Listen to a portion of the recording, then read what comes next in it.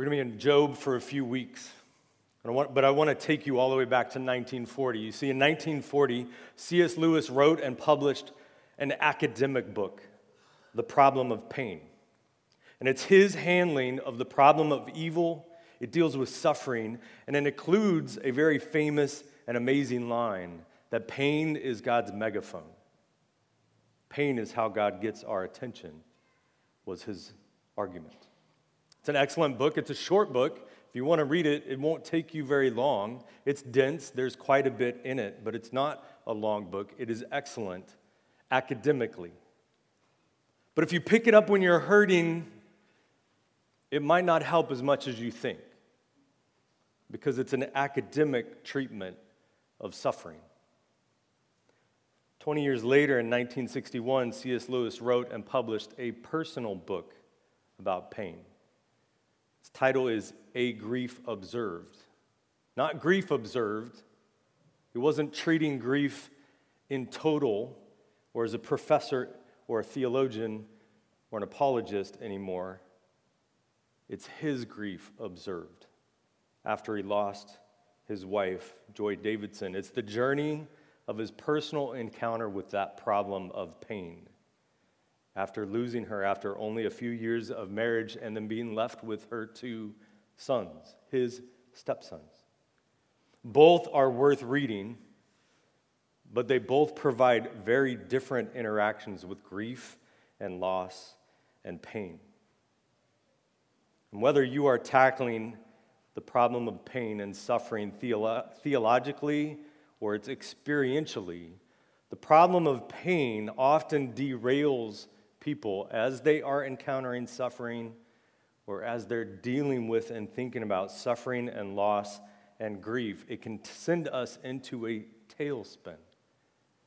But God is neither absent from nor afraid of our wrestling with suffering. He's very present. And when that wrestling turns against him, he is no less present or engaged, and he is never afraid of our challenges to him. We see his treatment of the problem of pain in the book of Job. It's not the only place that Scripture deals with it, but it is one that deals with it very intensely. So turn with me to the book of Job. We're going to tackle Job 1 and at least some of chapter 2, if not all of it this morning. But we'll start at verse 1. Job 1, verse 1 through 5.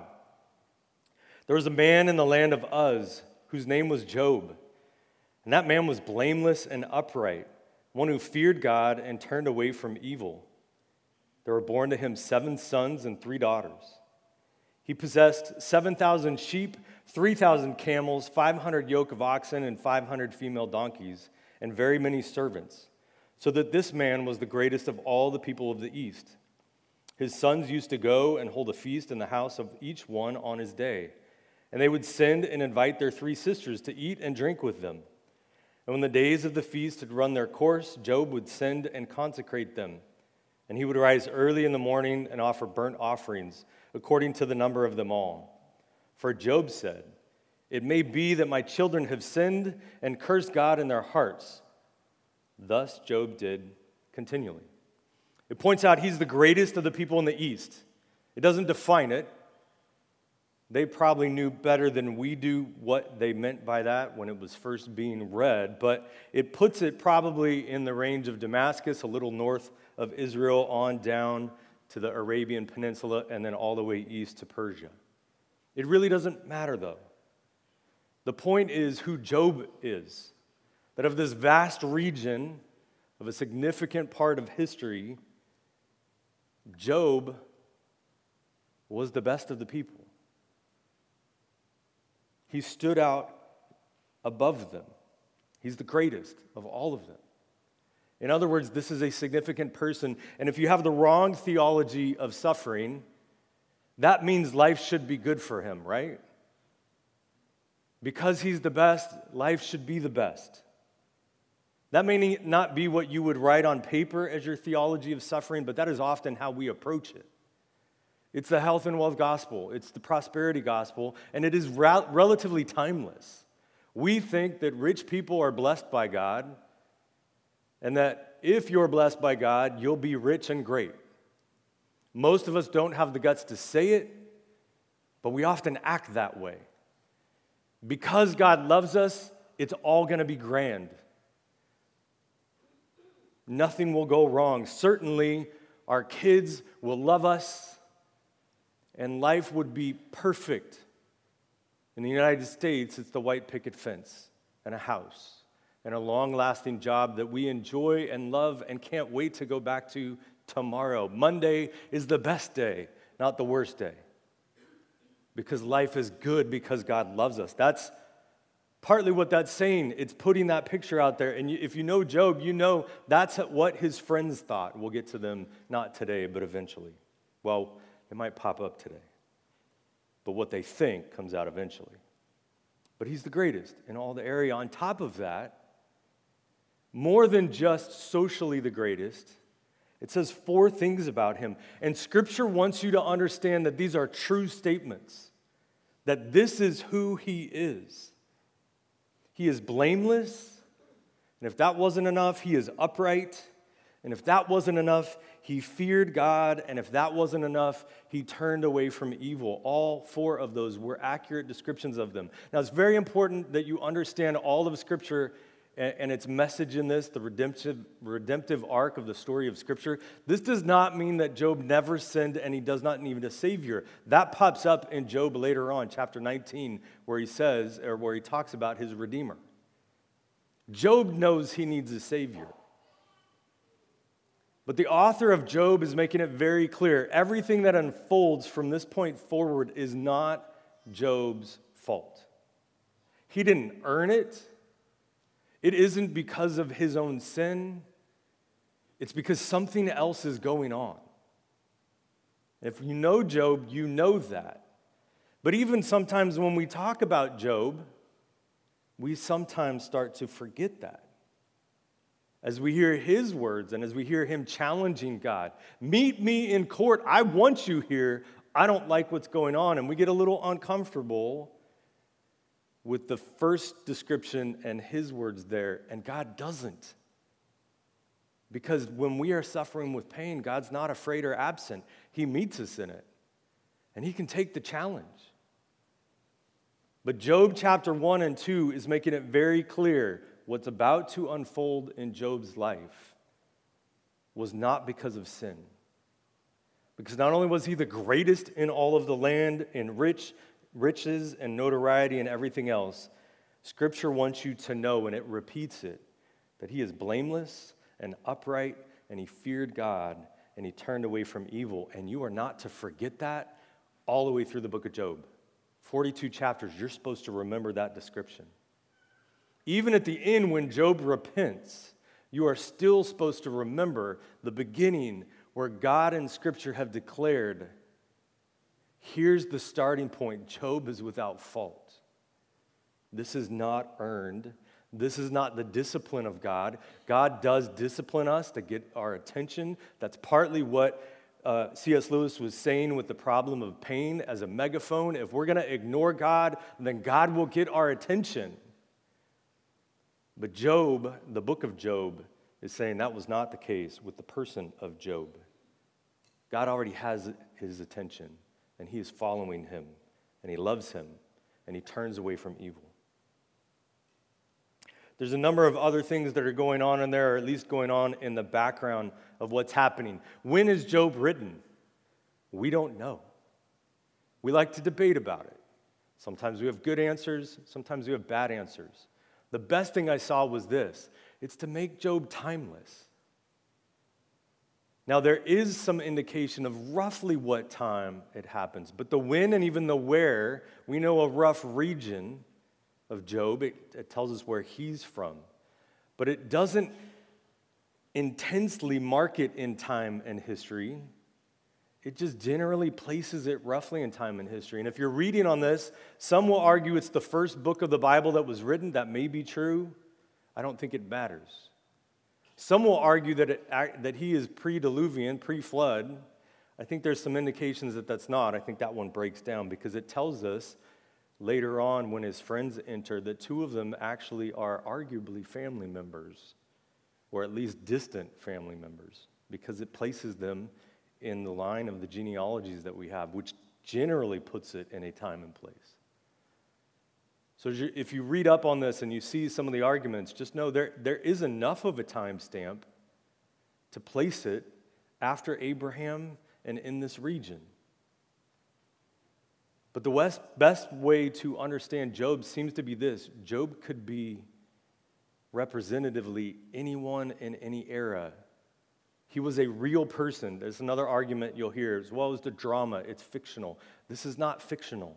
It is dramatic, but it is a real drama playing out in history. Have you ever heard, we are in an era of documentaries. It's amazing. I'm finding out how old I am because I've started watching documentaries. It used to be an old person thing, and I think time changed. I don't think it's just that I got older. But as you watch documentaries, it's amazing how often they're very dramatic and very real. Nonfiction is shockingly more exciting sometimes than fiction can be. And in fact, sometimes those things have to tone it down so we'll actually believe the events that are happening. And then you find out the real story and realize they had to cut out parts because I'd have thought it was made up. That's the same with the book of Job. This is a real person, a real follower of Christ who needs a Savior but is blameless among his peers. And this is an unearned experience that he's facing. He's just a follower of God. He would have popped up in Genesis, but he has his own book, and he doesn't pop up in Genesis because he isn't important for that family line and the story being told there.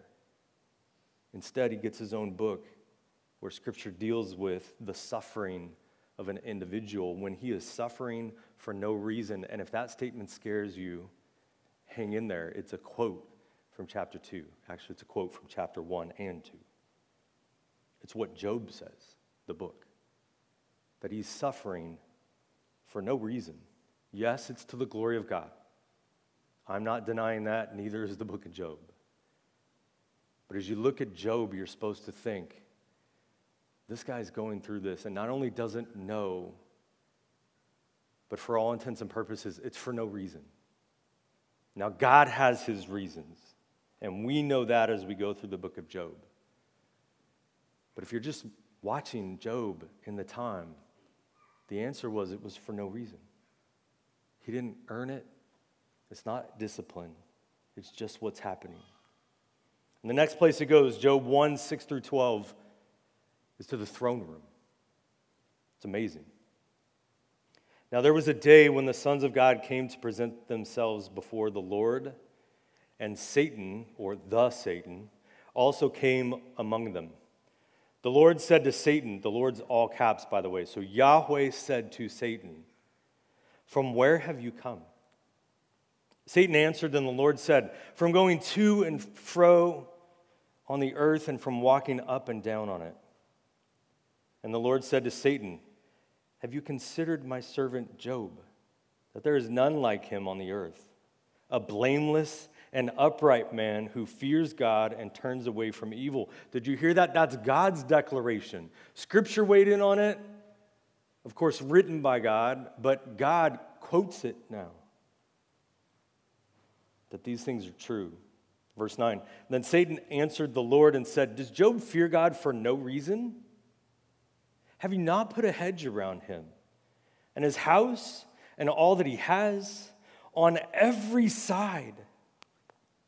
You have blessed the work of his hands, and his possessions have increased in the land.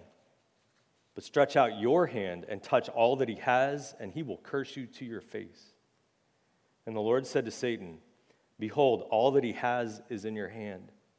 Only against him do not stretch out your hand." So Satan went out from the presence of the Lord. It's interesting, the "your" in there. Satan says, "God, you stretch out your hand." God's response back, even with all of the catastrophe that happens in Job, is he looks at Satan and he says, "No, I'm not going to do that. You just stretch out your hand. Your hand is a weak, pathetic one. Mine's a little more powerful." It's the only thing that happens in Job is Satan's hand against him. That's an interesting pairing of words. They both say that to each other, your hand. Wrestle with that one if you want to a little bit. To me, it jumped out. It's very interesting. But what we're seeing is God's throne room. He's in the king's court. It's also called, and there's a number of different names for this, but sometimes it's called the divine council. More recently, it's not that it hasn't ever been called this before. From a well-known author, it's been called the council of the gods, little g. I don't like that term. It's the heavenly council. But we see God in his throne room. But what you're seeing in that is a summoning to the king's throne, to the court. When you see Satan walks in, some people will read this and they'll go, oh, look, Satan could go in and out as he pleased. That is not at all the case. Satan gets called in before the king. Everybody that's represented in this divine council, divine coming solely from God, by the way. He's the only divine in that room. One God, three persons. We are monotheistic, and Job fits that. But it's summoning all of the spiritual beings, all the angels, into the throne room, or at least here, a particular group of angels into the throne room, and it says, you have to give an account to God. It goes from just the royal court to a courtroom, even though it's one and the same for them.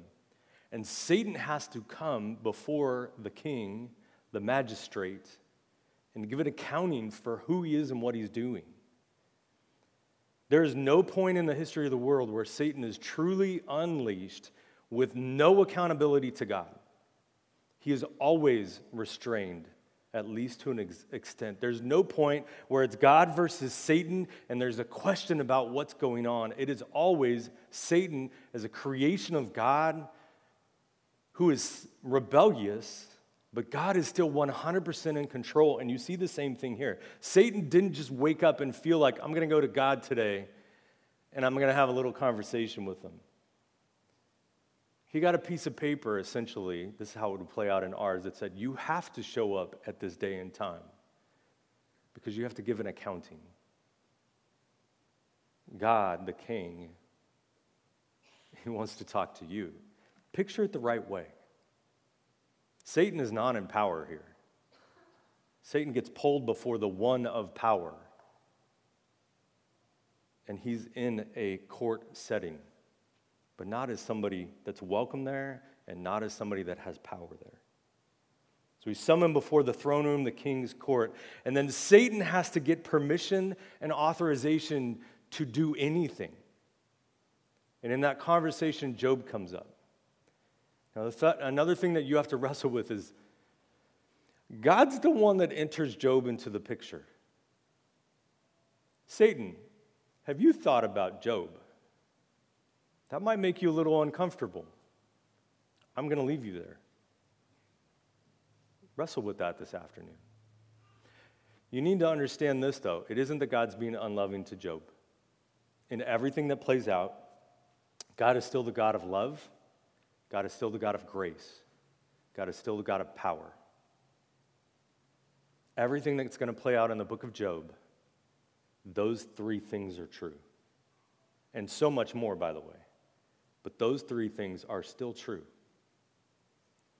But as God and Satan have this conversation, Satan's power is limited to the request, actually the challenge, and then it gives us an amazing picture of how Satan acts, the accuser. Well, it's not fair, God, because you're protecting him. If you want to latch onto something in Job 1, latch onto that. Satan's whining and complaining that God is too protective.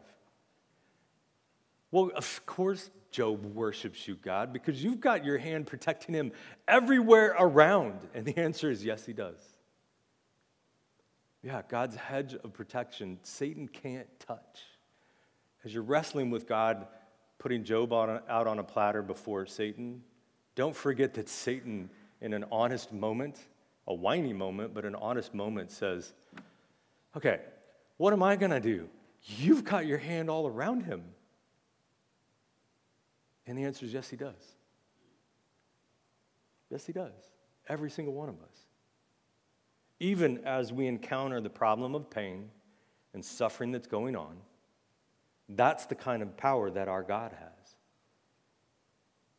as we wrestle with that, hold on to that statement by Satan, shockingly, that God has a hedge of protection around people. It could get much worse, by the way. Even when we are at our worst or experiencing our worst, God is still holding us in a hedge of protection. It's a beautiful statement, accidentally made, if you want to put it that way, by Satan.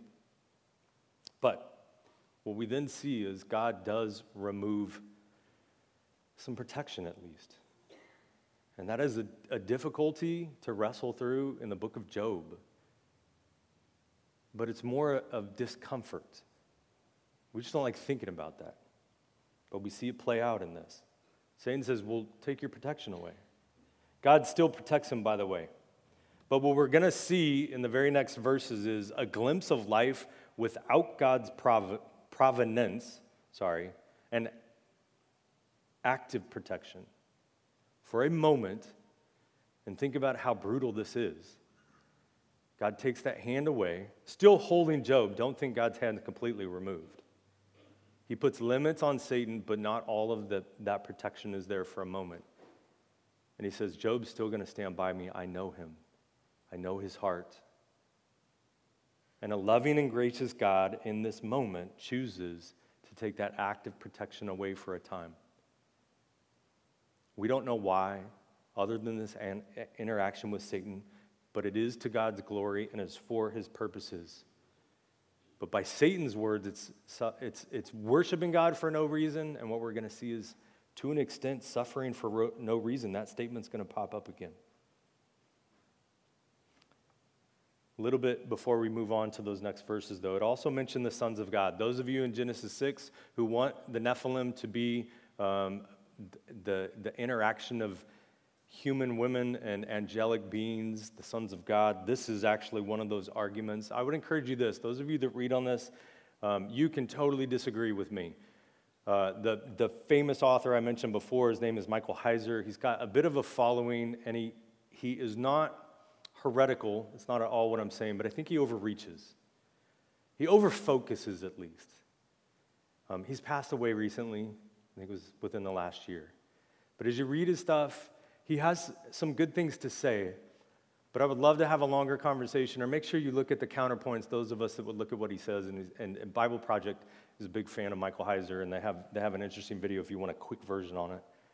It's not that it's wrong, it's that it just goes too far and focuses too much on it. I don't like some of their terminology either, as I mentioned before. I have no problem with the divine counsel, but if you start using little g gods without the full understanding of what he's talking about, then you start getting confused with our language, and that becomes problematic. I personally, by the way, with Genesis 6, most recently had kind of landed on, I don't think that's what it is. I think parts of Genesis are pointing us a different way, but it's the same term. I'll also say this, both the Heiser stuff and the Nephilim, these are things I use with our students, that there are things that are written in concrete. Think of the Ten Commandments, literally written in stone. Those are unchangeable. You don't get to murder anybody. This is not up for debate. Don't murder people. That's hard and concrete. There are other things that we need to write in pencil. They're non-essentials. They're important, but they're non-essentials. We can debate about them. And this one I came up with this week. This one is like when you're at the beach and you write something in the sand. There are some things that we need to hold so loosely that you're like, okay, you and I disagree, and nothing's changed because of that. We can go to the same church. We can partner in ministry together, and I'm just going to tell you from time to time you're wrong about that, and you'll tell me I'm wrong back, and it's no big deal. Because they're such a small part of Scripture and theology that they really don't matter. It's like when your kids are at the beach, and they write something, and the wave comes and washes it away, and it's all right. And you might find yourself bouncing back and forth on a couple very inconsequential things in Scripture, where you're like Tevye and Fiddler on the Roof, and you read one thing and go, he's right. And then you read something else and go, he's right. And somebody points out, they can't both be right, and you go, you're also right. Because it's written in sand. I don't want to fight anybody on this one. It's inconsequential to me. I like to think about it, but this is not the most important thing in the world. I got to remember to pick up butter tonight. and that's more important. It's that kind of thing, written in the sand. And if you disagree with me on that, great. Come tell me that. I'll smile, and we'll be friends. Next section. Job 1, 6, I just read that. I'm sorry. Job 1, 13 through 19. This is total devastation. Well, it's not quite total devastation because chapter 2 is coming, and that's where total devastation is. But this is near total devastation. This is God removing that active hand of protection where Satan says, of course he loves you. You're protecting him. You're blessing him. And God says, okay, I'll remove it for a time. A short time, by the way. A very quick time, but it is a powerful moment. And this is, I think, a glimpse of if God were not actively involved today in our lives, it would go this way immediately. Job 1, 13 through 19. Now there was a day when his sons and daughters were eating and drinking wine in their oldest brother's house, and there came a messenger to Job and said, the oxen were plowing and the donkeys feeding beside them. And the Sabaeans fell upon them and took them and struck down the servants with the edge of the sword. And I alone have escaped to tell you. While he was yet speaking, there came another and said, the fire of God fell from heaven and burned up the sheep and the servants and consumed them. And I alone have escaped to tell you. While he was yet speaking, there came another and said, the Chaldeans formed 3 groups and made a raid on the camels and took them and struck down the servants with the edge of the sword. And I alone have escaped to tell you. While he was yet speaking, there came another and said, your sons and daughters were eating and drinking wine in their oldest brother's house. And behold, a great wind came across the wilderness and struck the 4 corners of the house. And it fell upon the young people, and they are dead. And I alone have escaped to tell you. Near total devastation in one day. Job's standing there now with, I think it was 4 servants, probably not his favorite people on the planet at the moment, even though it's not their fault. They're the people that survived catastrophe. And still more is about to happen. But he lost his kids. He lost his business. He lost his workers. And by the way, when it tells you the character of Job, don't dismiss that him losing his workers was a hurtful moment for him. I gotta think these are people he cared about because he was a good man. But he loses everything, except, if you're counting, he still has his health and his wife until chapter 2. Total devastation. I know some of you enough to know your stories. Some of you know me enough to know parts of my story. And I've seen people walk through tough moments, but this is the day. This is the day that goes on Job's calendar that he taps out on everything in the 1-year mark and the 2-year mark and the 200th year mark. He doesn't make it that far, but if it was there, you just black it out on your calendar and say, I don't want to wake up that day, I'll wake up tomorrow. I don't want to live that day again. I don't want to live the memory of that again. Even though it's every day after that because of the total devastation that happens. And we know what's happening. That Satan challenged God, and God is showing Job's faith to Satan, to put Satan in his place. But Job is suffering for no reason. From his perspective, I don't know what I did. I just know I hurt. And that's what you're supposed to be left with. He didn't do anything. He's just hurting. It's pain. If you've been there or are there now in your life, go wrestle with God. That's part of what we're going to see in the book of Job. Is Job turn to God and cry out and say, where are you? And I need more. And he's not wrong for that. Job defends Job and the book and the man on that. He eventually reaches the point of saying, I want my day in court with you. And as American Christians, we get uncomfortable with that statement. And the book of Job says, don't be. If you're ever walking with this through a friend and they're crying out to God and say, God, show up today. I need you. Show up today. Don't chastise them. Just hug them. And say, I know God's here. I don't know why you can't feel him. I can't explain that to you, but I know I'm here and I know he's here. And I know when you see him, it's going to be powerful. Because that's the God I serve. And that's the God who's wrestling in the room with you, but it's not with you against you, it's with you on your side. Because that's our God who is still, even in the midst of pain, loving and gracious and powerful. And Job comes around to that at the end if you know the book. But it's going to take 30-some chapters to get to that point. Don't worry, by the way, we're not going to take a year going through Job. That's way too much. And his friends are not worth that much time. But, well, okay, they are as image bearers of God, but their words are not worth that much time. Much of that we'll go through quickly. But we're left with Job and loss. Job 1, 20 through 22. Then Job arose and tore his robe and shaved his head and fell on the ground and worshiped. And he has a profound statement. I'll be honest, I know very few people in the midst of this kind of pain that go this quickly to that statement.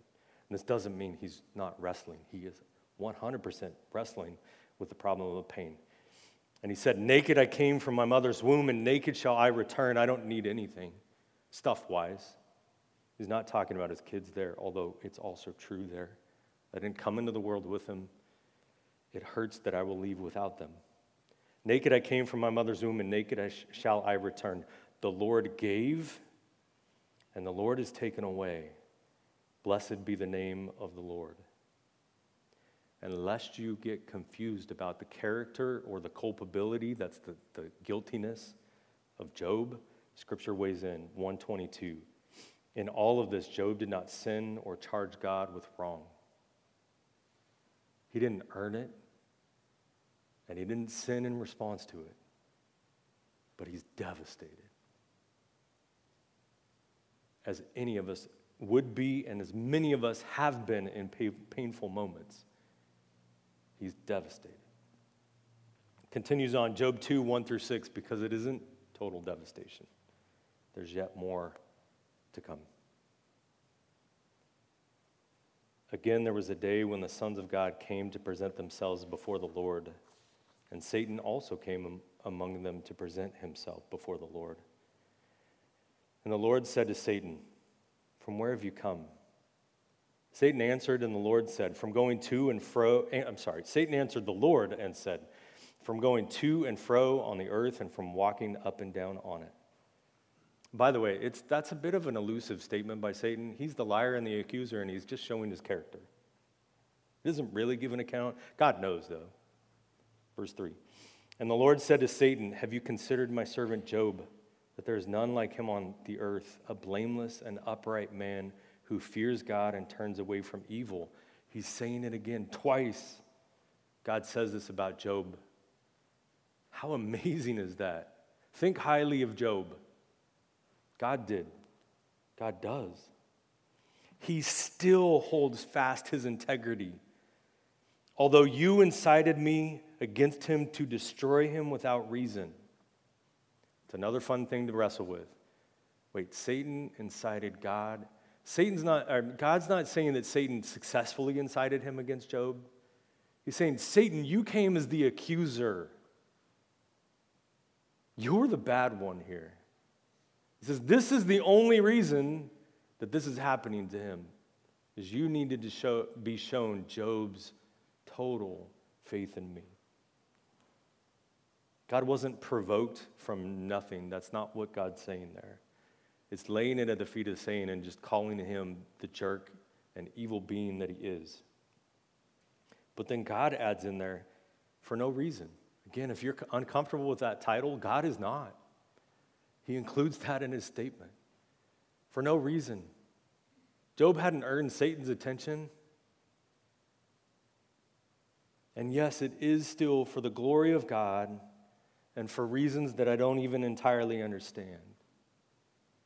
But God adds in there that there's no reason that Job is enduring through this. At least, There's no reason that he's warranted. But God has chosen, in his greatness, to engage in this with Satan. And Job is a part of that dramatic playing out.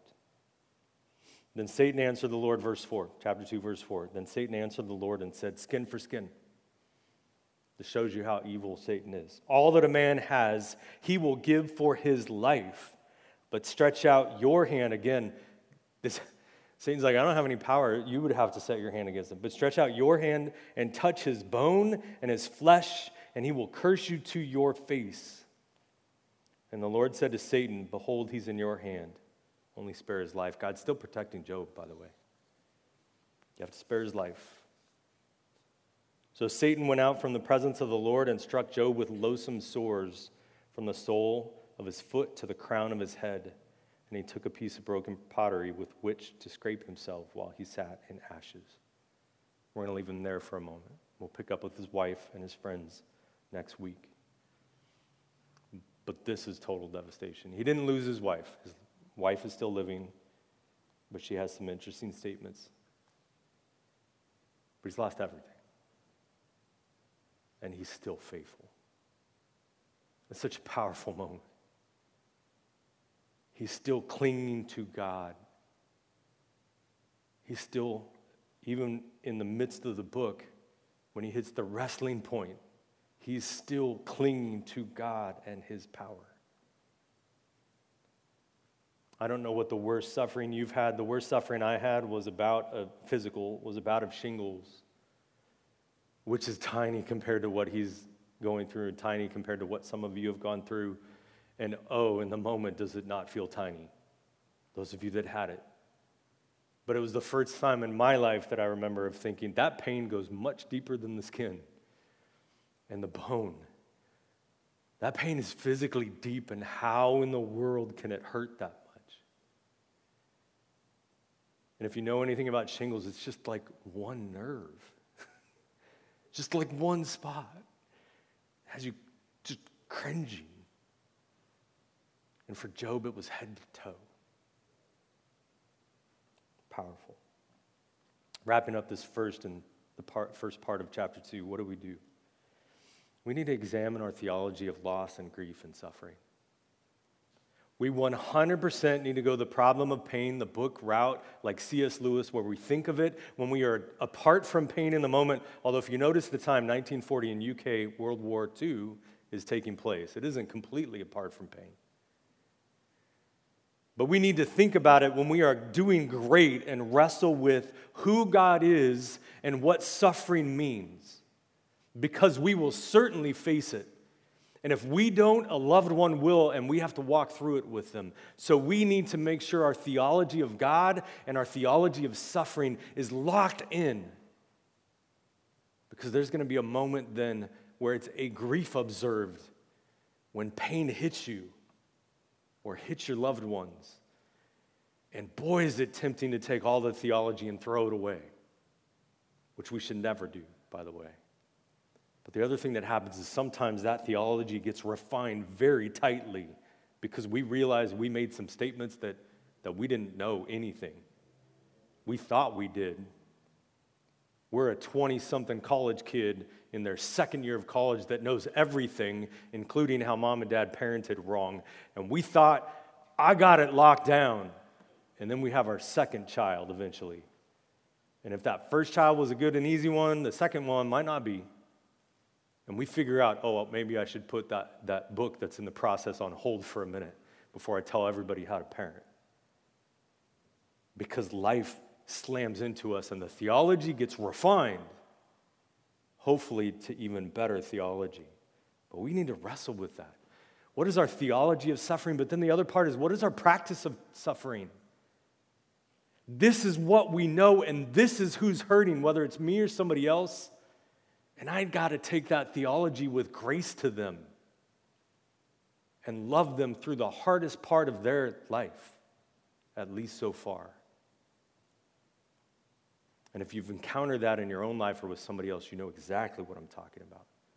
And if you haven't, it's time to start wrestling first with theology, but second with how theology plays out in real and painful moments. It should not change, but it might get very locked in and tight with some things carved out that are not the best things to say to people. And we'll get to that next week, of unsound advice. But the other thing that we see in Job is faithfulness in the throes of suffering. Faithfulness in that moment.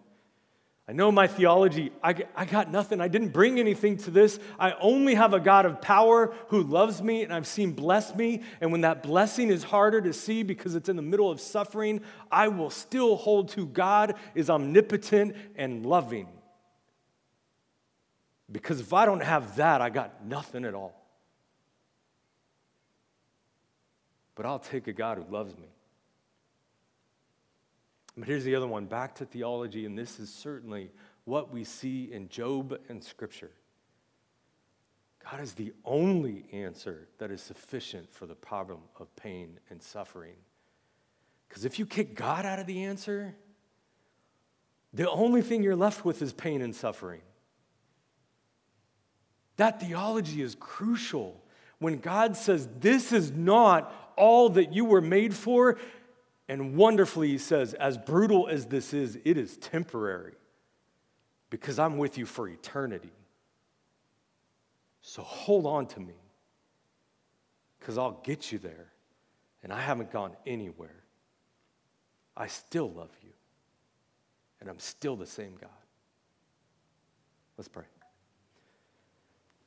Lord, mighty and holy, even in pain, you are so wonderful to us. But Lord, there are painful moments where you feel missing.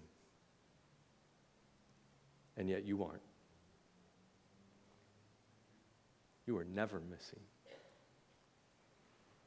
You are always loving, always true, and you are always present.